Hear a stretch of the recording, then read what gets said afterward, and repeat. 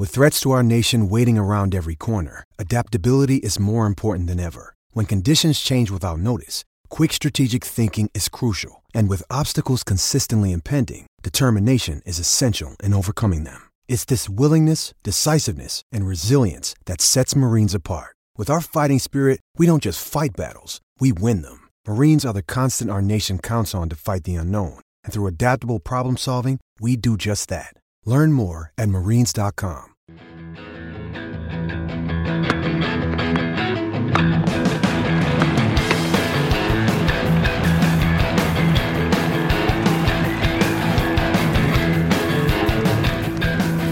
You're listening to the Tennis.com podcast, and here's your host, Ed McGrogan. Hello, friends. Welcome back to the Tennis.com podcast. This is the Tennis in 10 version for Wimbledon. I'm Ed McGrogan, and we're going to look back at the quarterfinals of Wimbledon, and let's get started right away with Wednesday's earliest match that really set the tone for the rest of the day in terms of shock value, sort of significance, and what we end up seeing just by the draw sort of crumbling before our eyes, and that would be caused by Andy Murray's 5-set loss to Sam Querrey. The last 2 sets, Querrey dominated 6-1, 6-1. Murray was up a set and a break on the American, lost a third set, won a third set tiebreaker. So for a couple of junctures of this match, certainly, felt like Murray would be able to take this one. He had a very strong record over Querrey. The exception that Querrey 7 years ago in a final in Los Angeles defeated Murray. I actually remember watching that match pretty clearly. It kind of stuck with me for a bit. That always reminded me of the capability of Querrey when he's on, when he is hitting his serve and forehand. They're two of the biggest in the game.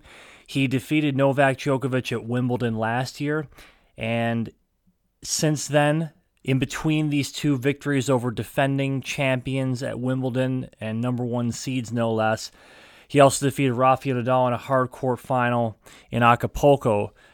So Querrey, you had to say about him coming into this match that it wasn't as if he had never proven that he couldn't beat the world's best players. He never reached a Grand Slam semifinal, obviously, and facing Murray on center court is a lot different than facing Djokovic in the third round of Wimbledon.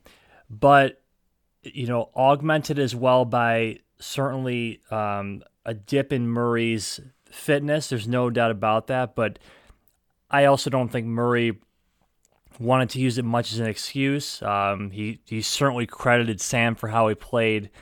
And the way Querrey ran through those 2 sets, I think you can look at those last 2 6-1 sets and say, well, they're really evidence of a player going away because of poor form and just injury. But I look at them as Querrey seizing the opportunity, never giving Murray or the crowd any reason to think that he was going to be able to come back, sort of snag this one.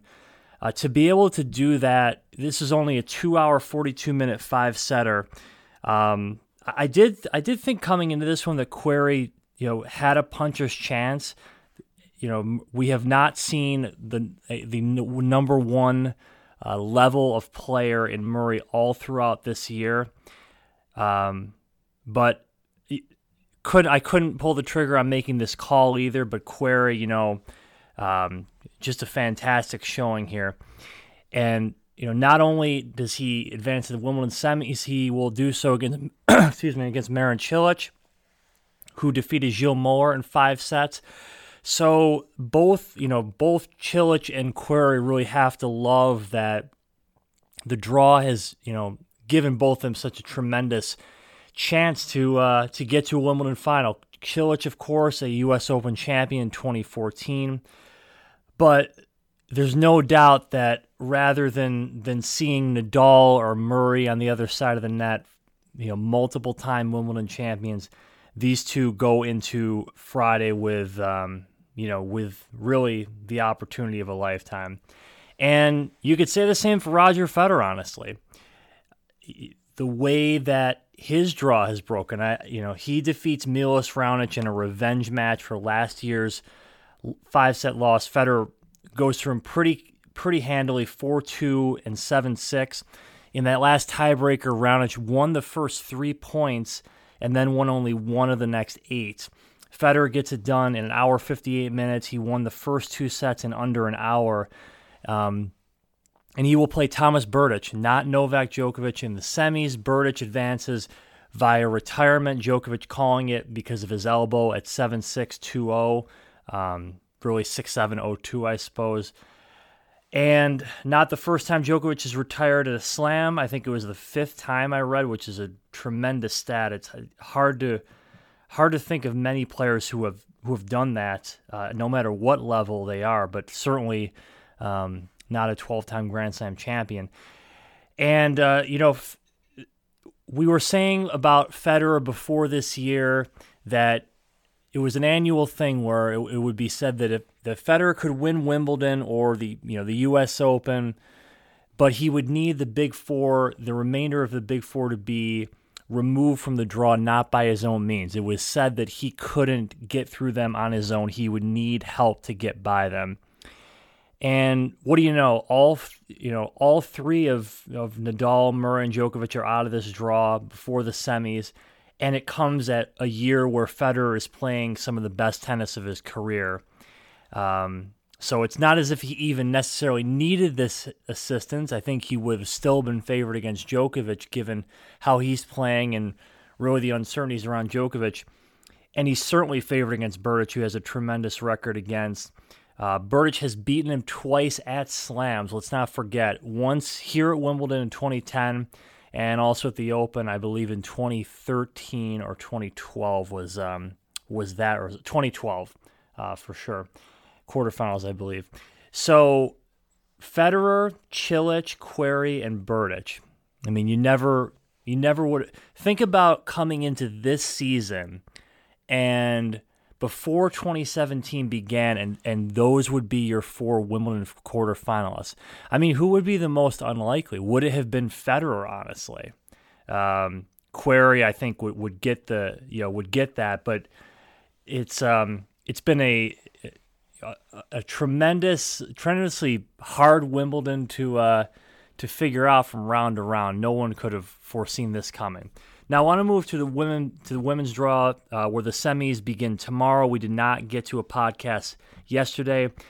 What we're going to see is Venus Williams take on Johanna Konta. Konta now obviously the last British player remaining. I almost think that with Murray's loss, you're going to see center court even more sort of lively for her. It was unfortunate the way she defeated Simona Halep, not because of her, but because of the way that the match ended. There was really a yell from the crowd while the ball remained in play. Halep kind of froze a little bit, definitely didn't seem to hit her best shot, even though her shot stayed in. It's kind of an odd ending to a match. We've seen, unfortunately, I think too many of these odd endings to matches, whether it's by the challenge on match point or some odd.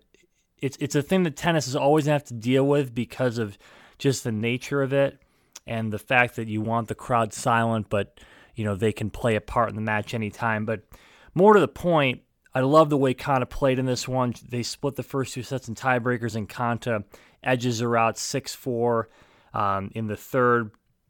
Konta with a really strong second set tiebreaker win to push this and get Halep, of course, doubting herself a bit. We have some guests on the podcast, of course.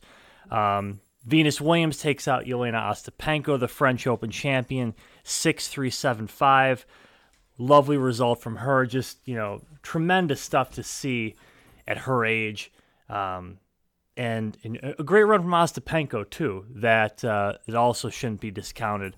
Her French Open, her Wimbledon, what a run that we've seen from her this summer. Hopefully not the last that we're going to see. I'm curious to see how she does with this European run behind her and sort of with heightened expectations and come the U.S. summer and really a lot more focus and scrutiny.